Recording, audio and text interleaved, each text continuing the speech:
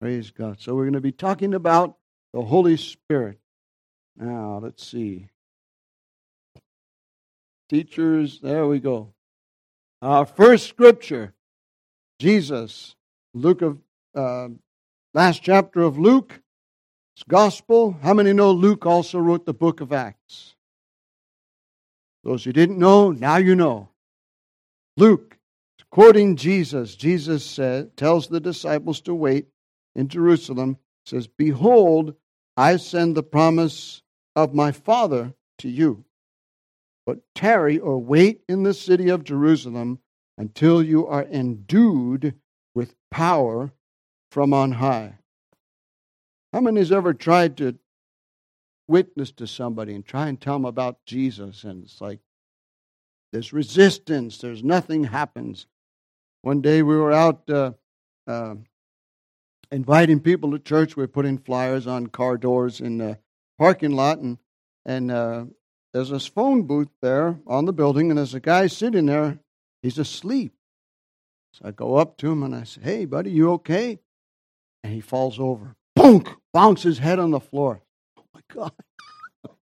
So I got the phone and I dialed 911. The fire truck came, the paramedics came, and they said, "Oh, it's so-and-so." I said, "You know this guy?" "Yeah, he's always out here drunk like this." And I thought, oh, how sad that this guy is enslaved, that this is his life, getting drunk, out in public, falling over. We had another guy, he's so drunk he fell down and urinated all over himself. It's like, oh my goodness. People need power to serve God. People that aren't saved need the power of God to draw them to His salvation. The gospel is good news. Can you say amen? It is good news. I will never forget, first time somebody told me, walking down the street, minding my own business, "Hey, God loves you." And I was in my early 20s, and inside I thought, you don't know anything about me. You don't know all the stuff I've done up to this point in time, and God could not possibly love me because the stuff I've done is just too bad. God couldn't love me. And it took years, but it sparked something in me because that person had some power in their words. So when you speak the word of God, we need the power behind the words, and the power is the Holy Spirit. So this word endued, according to Vine's expository dictionary of New Testament words, means to be clothed with, like putting on an overcoat or something. In Jamieson, Fausset, and Brown's commentary, it says it's invested. God has made an investment in us. And so when the Holy Spirit comes upon you, that's an investment that has been made. It goes on to say, in Jamieson, Fausset, and Brown's commentary, that it means to be so penetrated and acted upon by conscious. Everybody say conscious. Means you're aware of supernatural power and so penetrated by it that it stamps you with divine authority and the whole exercise of apostolic office. The word apostle means one sent forth, according to Vine's dictionary. So, since Jesus told His disciples, "Go ye into all the world," everyone who responds, everyone who says, "Here am I, send me, use me wherever you want me to go, God," if it's to my neighbor, if it's to my worker, my co-worker, if it's to the person at the library, the person on the airplane, the bus stop, wherever it is, God is with you. You are sent. Say, "I am sent. Therefore, I am an apostle." Therefore, I am an apostle. You are apostles because God said, "Go ye, you are sent." So, since you are an apostle, you are stamped when the Holy Spirit comes upon you. People will know there's something different about that person. There's something different about. We're coming back from my meeting with the carpenters and talking to a woman seated next to us on the plane, and I tell her my testimony, how that God saved me. And as a matter of fact, it was Thanksgiving Day, 1981, 36 years ago. I got saved. I said a simple prayer. I knew I was a sinner. I asked Jesus to come into my life, to be the Lord of my life, and I've never been the same since then. Had some ups and downs, but God is faithful. So I was explaining, how things had happened, and she says, oh, it's kind of like, I see it as a mountain. There's all these different religions trying to get to God at the top of the mountain, and we stumble and fall back and go forward. I said, no, actually, it's more like a canyon, and Jesus is the bridge. And there's only one religion that's worthwhile, because it's not really religion, it's Jesus as a person. Because all man's religion is man trying to reach God. Jesus is God, came down to earth to reach us. Totally different. No rituals, no penance, no crawling on your knees, no whipping yourself on the back, nothing. Nothing we do except putting our trust in Jesus gets us saved. It's as simple as that. So, next. Is that the right one? Yes, it is. So this is the day of Pentecost. Pentecost simply means 50 days after the first beginning of the harvest. By the way, Jesus rose from the dead on that first day. And he knew that 50 days later, they'd have the Feast of Pentecost. And that's why we're known as a Pentecostal church, because we believe in the baptism of the Holy Ghost. We believe in the power of the Holy Ghost in this church. And so 50 days later, Jesus told them, you guys wait. They didn't know it was going to take place on the 50th day. They just waited. But it says they were assembled. How many know how many people was there? 120. So the church was a little bit bigger than this. One commentator said that they were not in the upper room. Some commentators say they were in the upper room. But the one commentator that I think they got it right, they were meeting for prayer. They were in one of the plazas at the temple. That's why there were so many people there that came running to see what's going on. So they were there. Jesus commanded them not to go, but to wait, because he told them, you heard it from me. And then he says something interesting. He says, John baptized with water, but you will be baptized with the Holy Spirit not many days from now. You will receive power. I don't know about you, but I need power from God. I need God's power working in me and through me. And the Holy Spirit power is going to come upon you, he said, for the purpose of being witnesses, to be able to tell other people about Jesus and make a difference so that your words will have impact on their life. And something will be sparked in them. Say, yes, I want to know this Jesus you're talking about. You will be witnesses to me in Jerusalem, Judea, Samaria, to the end of the earth. So let's look and see just for a minute about what John said concerning Jesus. Notice it says they were all filled with the Holy Ghost. And on that day, it says that they heard them speaking in their languages. A multitude came together. They were there because of the feast. They were devout Jews, and they came together from all over the world. Just like what's happening in Europe right now. The refugees are going up there because we can't go into their countries. God's bringing them out. But people from all over the world, notice it says that they heard them speaking in their own languages, but it doesn't say that they were speaking in their own languages. Quite an interesting point there. So what did John say? These are the people. John's preaching to them. They say they were in expectation. How many come to church with an expectation? I want to hear from God today. I want to hear something that will touch my life and make a difference, and strengthen me, and give me some information, some ammo, so to speak. The Word of God is like a sword. It's our only offensive weapon besides prayer. And you use the Word of God in prayer. And so John tells them, they're wondering, is this the Messiah? John says, nope, not me. Jesus answered in verse 16, saying to all, I indeed baptize you with water, but one, notice it's a capital O. This is not, I'm using the New King James Version. This is the ESV. Sorry, Pastor Wayne, I probably should have told you to use the New King James. In the New King James it says, John says, but one, mightier than I is coming, whose sandal strap I am not worthy to loose. He will baptize you with the Holy Spirit and fire. This one is God.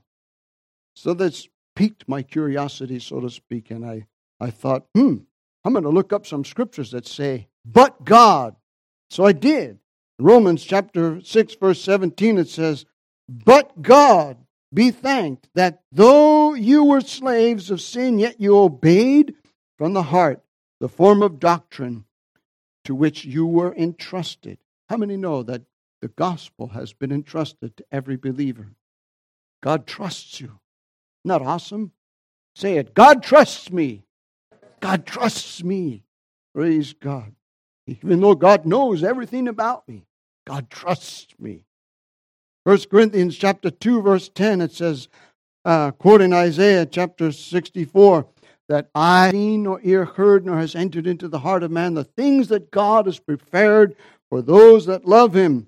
But in verse 10 it says, but God has revealed them to us through His Spirit. 1 Corinthians chapter 3, verse 6 and 7, talking about one waters, one plants, one sows, but God gives the increase. Praise God. And I think I put Galatians chapter 6. And in the King James it says, but God forbid that I should boast. So this word boast, according to Vine's dictionary, means rejoice.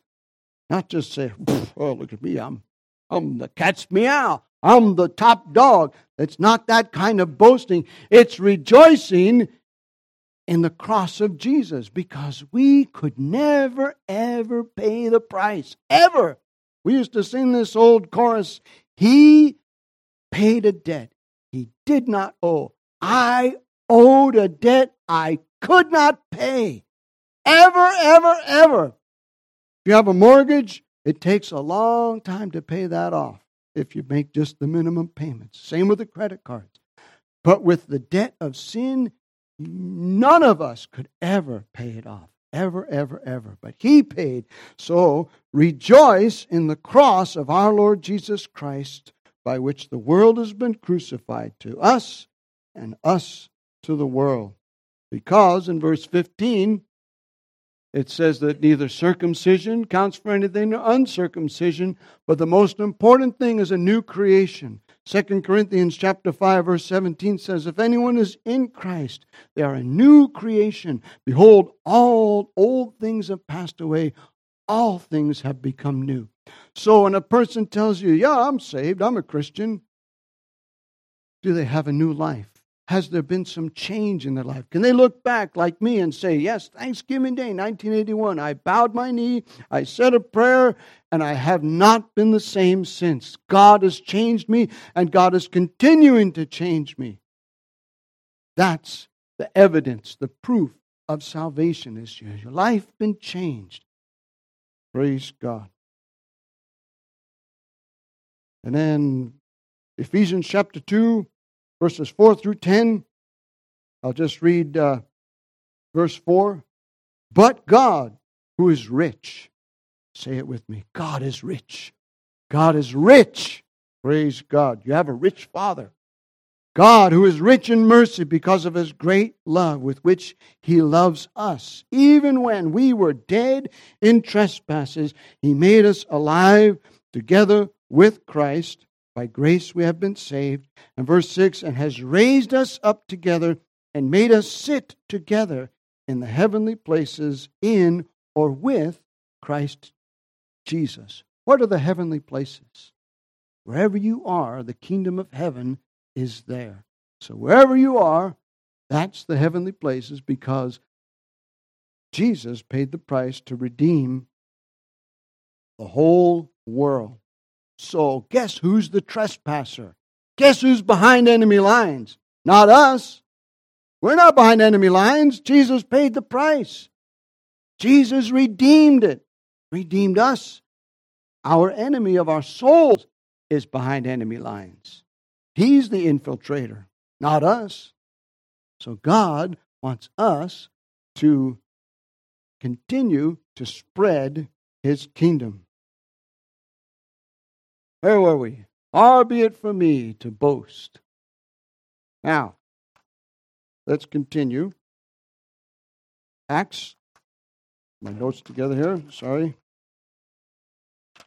I don't have one of those newfangled things of books.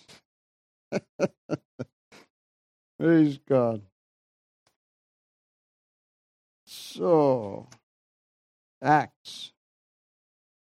They went everywhere. Paul, or the apostle, known as Saul of Tarsus at the time, began a persecution because the church, or the believers, were still in Jerusalem. Jesus told them to go to Jerusalem, begin at Jerusalem, go to Judea, all of Judea and Samaria, even though you don't like the Samaritans, go there and tell them the good news, and then go to the uttermost parts of the earth. But they were still there in Jerusalem. So God had to do something to get them, guys, get with the program. And persecution, murder and persecution, like is happening in some parts of the world to Christians, it took place, and it caused them to flee and to actually, they went out and they preached the word and they talked to other people saying, why did you guys leave your home camp? Because they were going to kill us. Like Pastor Lath over there in Kurdistan of Iraq. Him and 5 other pastors were in Baghdad, Iraq, and they were told, leave or die. We're going to kill you if you stay here. So they went up to Kurdistan of Iraq, found Pastor Jack Harris. The governor had given him favor. God had given him favor. They have now been donated a piece of land. They have a building, and God is going to do greater things up there. So they went everywhere preaching the word. And Philip had gone to Samaria, and he preached, and there were signs and wonders and miracles. And the apostles who were in Jerusalem heard that Samaria, these people that the Jewish people didn't like, they heard the Samaritans. Well, God saved some of them. It's like you go downtown and you see these people living on the street. Some of them can get saved, and some of them stay saved, living on the streets, but others get saved and they begin to live for God. So these were the outcasts of society at that time, and they heard that they received the gospel, and so they sent Peter and John. When they came down, they prayed for them that they might receive the Holy Spirit, for he had not yet fallen on any of them, but they had only been baptized in the name of the Lord Jesus. This is how the baptism of the Holy Spirit takes place. They laid hands on them, and they received the Holy Spirit. So, at the end of the service, later today, when we're done, if you would like to receive, if you've never been prayed for the baptism of the Holy Ghost, we're going to pray for the baptism of the Holy Ghost for anyone who wishes to receive it. The icing on the cake. So Paul, known as Saul of Tarsus at the time, he's on his way to Damascus. He's going to go murder some more Christians, and God appears to him. Jesus appears to him. He gets blinded by the light, and God speaks to a guy up there in the city. It's Ananias. Go and pray for Saul. In fact, he's seen a vision of you coming in and pray for him. And of course, Ananias, being a good disciple of Jesus, argues with God. I don't know. He said, no, God, you made a mistake. No. But God tells him, no, I'm telling you the truth. So God has a conversation with Ananias like he's his best friend. Hey, bud, how many would love to have conversations with God? Sometimes you have to just be quiet and have a conversation with God. I was reading a book about prayer, and something caught my eye. Why pray? Why does God knows everything? God's got everything under control. Things are going. Why do we pray? And the guy wrote was so, it just amazed me. He said, God is looking for people to have the same care and concern that He has. And He's looking for people to agree with Him about what He wants to do on the earth. So Ananias believes the words, and he goes and he prays, and he calls Saul of Tarsus. He says, brother Saul, not enemy of the people of God, not murderer. He calls him brother. And he says, the Lord Jesus, who appeared to you on the road by which you came, sent me so that you may regain your sight and be filled with the Holy Spirit. It is the will of God, I believe, for every disciple, every believer to be filled with the Holy Spirit. We need the Holy Spirit. And immediately, prays from, lays hands on him, and immediately, not days later, but immediately, not years later, something like scales fell from his eyes. He regained his sight. He arose and was baptized. And he took food and was strengthened. And for some days he was with the disciples in Damascus. The city's still there. And immediately he proclaimed Jesus as the Son of God. Jesus in the synagogue saying, He is the Son of God. And it goes on to say that in verse 22, proving that Jesus is the Messiah to the Jewish people. So what happens? They try to kill him. Well, this guy, he's causing too much trouble. We're going to kill him. So they laid wait for him, and the Bible says that they let him out a window in a basket. And I saw a photograph one time and said, this is the wall in Damascus, still there. Here's the window that Paul was let out. So Paul escapes from Damascus. He goes to Jerusalem. Shows up there. Hey guys, guess what? I got saved. And they say, oh yeah, right. Later. But Barnabas brings him to the apostles and said, he really did get saved. So, okay, well, let's, and next thing you know, they rise up, the enemies of God, they plot to murder Paul in Jerusalem. So, oh my gosh, this is great. Live for God and people want to kill you. Tell them about Jesus and people want to kill you. I had a guy pull a knife on me one time. Good thing he was drunk. So he escapes to Caesarea. Guess what happens there? They plot to kill him there. Oh, great. This is wonderful living for God. So he goes back home to the city of Tarsus. Excuse me, this thing is modern technology. Goes back to Tarsus. How many years Paul lived in Tarsus before Barnabas went and got him and brought him and he began his missionary journeys? 10 years he was in Tarsus, living for God, and no one tried to kill him. Thank God. Praise God. So, in Acts chapter 10, Peter goes, divinely inspired by the Holy Spirit, goes to the Gentile. This is called the Pentecost of the Gentiles. Goes to Cornelius, the centurion's house. And why didn't Paul go? I mean, Paul was the apostle to the Gentiles. Anybody wonder how come Paul didn't, start out going to the Gentiles? Because everywhere Paul went, they tried to kill him. It wouldn't have worked until it was God's timing. Peter goes and he preaches, and it says, while Peter was still speaking, saying these things, the Holy Spirit fell on all who heard the word. And I can just picture in my mind people listening to Peter preach and saying, getting excited. It's like they were having a Pentecostal church meeting before the Holy Spirit even fell on them. They're saying, think of that. Forgiveness of sins. Debts forgiven. We can approach God directly. Adopted by God Himself. Resurrection from the dead. Miracles of healing. Man, this is great stuff. So they're getting excited, and the Holy Spirit falls on them.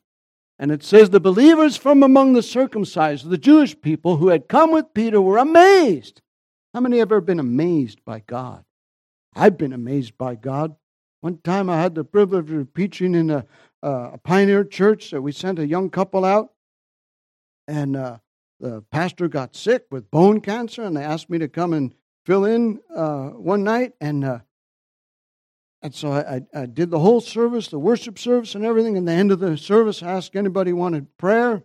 The beginning of the service, anybody wanted prayer. And this one lady in the front row, she said she wanted to pray for her neighbor. But what I heard is, my sinuses are bothering me. So at the end of the service, I looked at her and I said, did you say your sinuses were bothering you?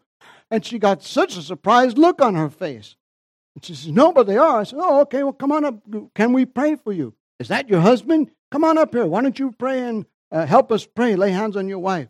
She said as soon as we touched her, she felt her sinuses instantly clear up. Praise God, I heard from God. It was exciting. So Peter, and then they say, how do they know that they had the gift of the Holy Spirit? They were hearing them speaking in tongues and extolling or praising God. The evidence, the initial evidence of the initial baptism of the Holy Ghost is speaking in tongues. I don't understand what I'm saying when I'm speaking in tongues, but I believe and I know that the Word of God says that God knows what we're saying. And I believe the enemy doesn't know what you're saying. Because as I've said before, when you're praying, you run out of words. But in your spirit, you feel, I have to pray more.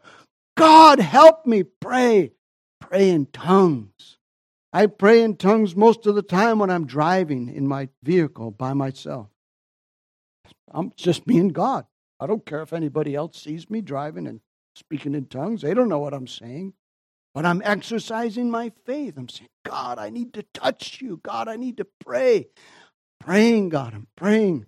I have no more words in my understanding, God. So here goes. I have to trust that you know what I'm saying. In Acts chapter 19, Paul laid hands on some Ephesians believers.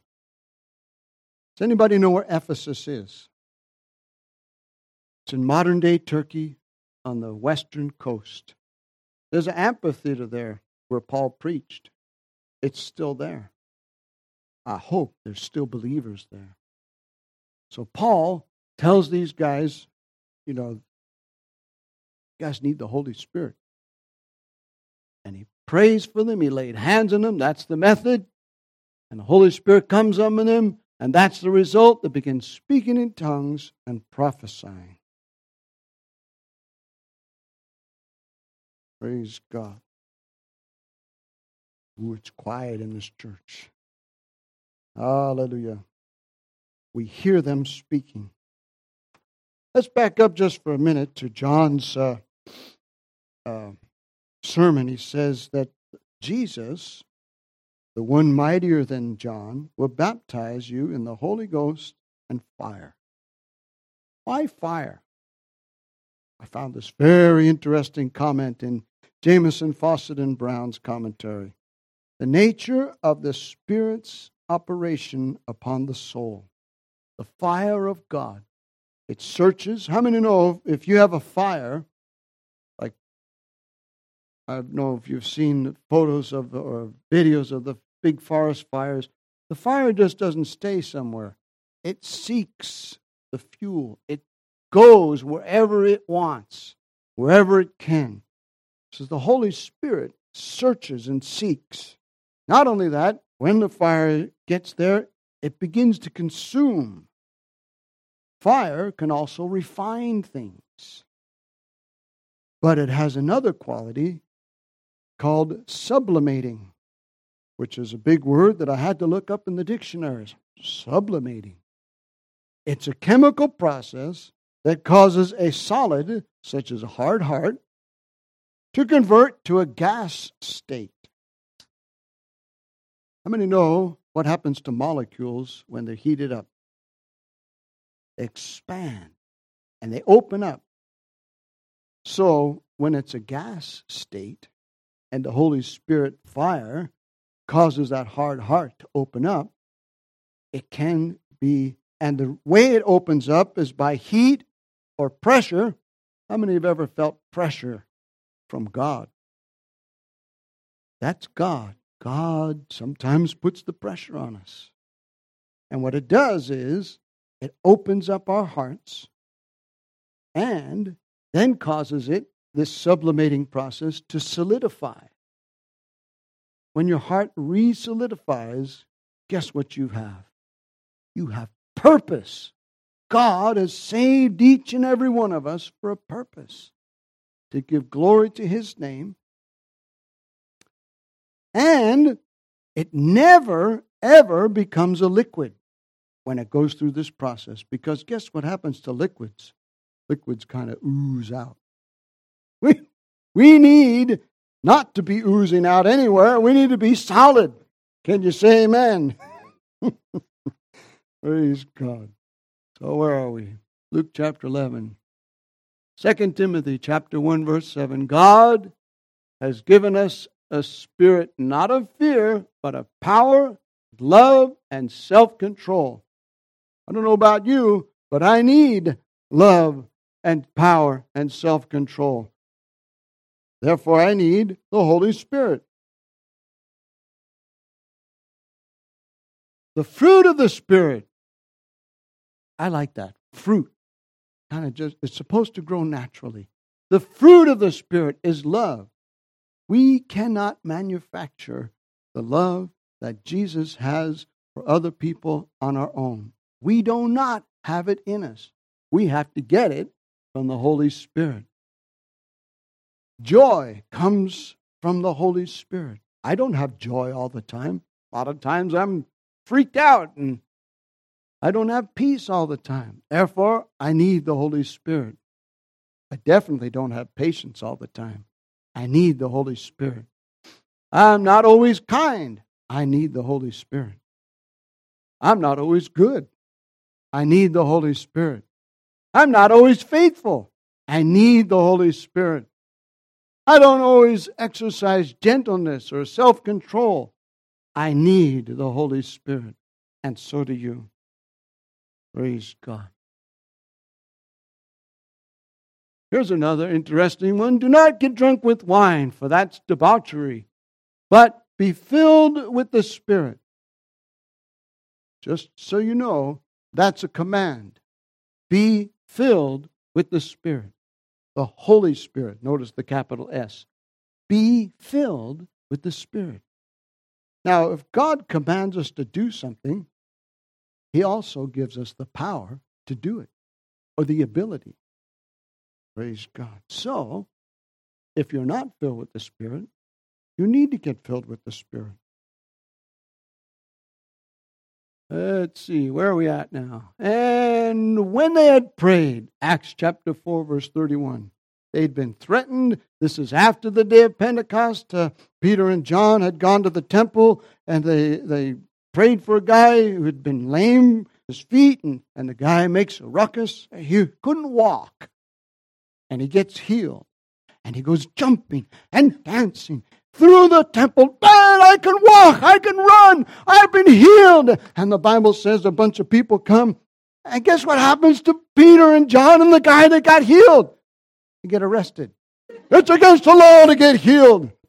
The insanity of our enemy. You guys are under arrest for healing that guy. And It's like, what?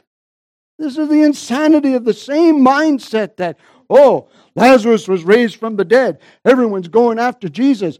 We better kill Lazarus. Well, God raised him from the dead. Guess what's going to happen if you kill him? God's going to raise him again from the dead. You guys nuts? Praise God. But so they get threatened. Don't you ever tell anybody about Jesus again.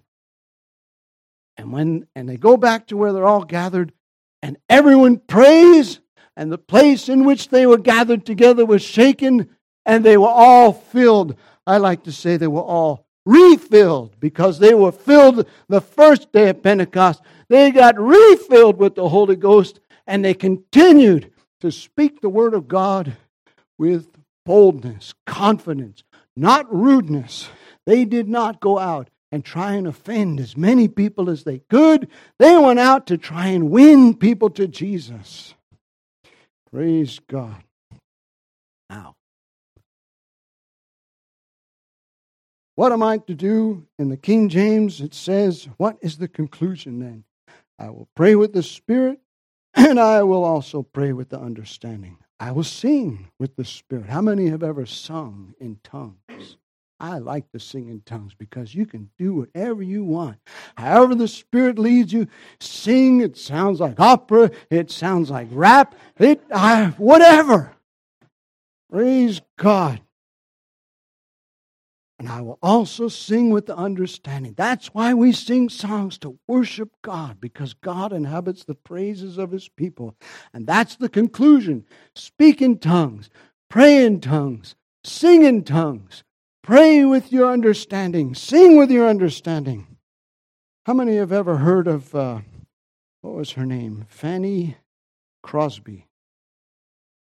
She composed, I believe, over 1,000 songs, and she was blind. Many ever heard of that song, Joy to the world, the Lord has come? Isaac Watts wrote that. He was short, he was ugly,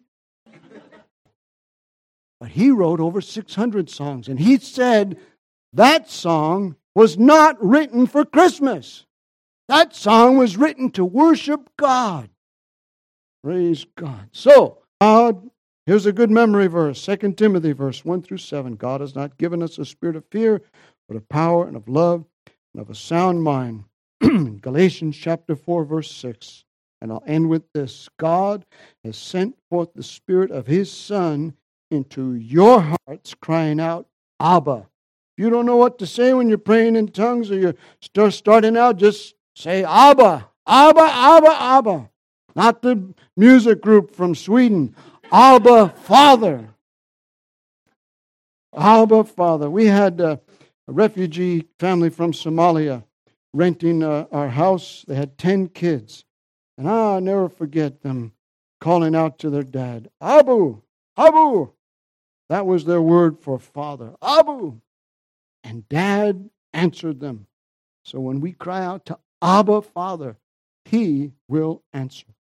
Praise God. So, what is the conclusion? When you get baptized in the Holy Ghost, pray in tongues, pray in your understanding, sing in tongues, sing in your understanding, sing in the shower. No one's around. Praise God. God is good. He will not give you in fact, that was one of the scriptures I forgot to put up. Luke 11:11. God will not give you something evil. If your son asks you for a fish, you're not going to give him an eel or a snake. How many ever seen eels? They're ugly, they're slimy, people eat them, but they're not fish. They're different. Or if your son asks you for a loaf of bread, you say, oh, here, son.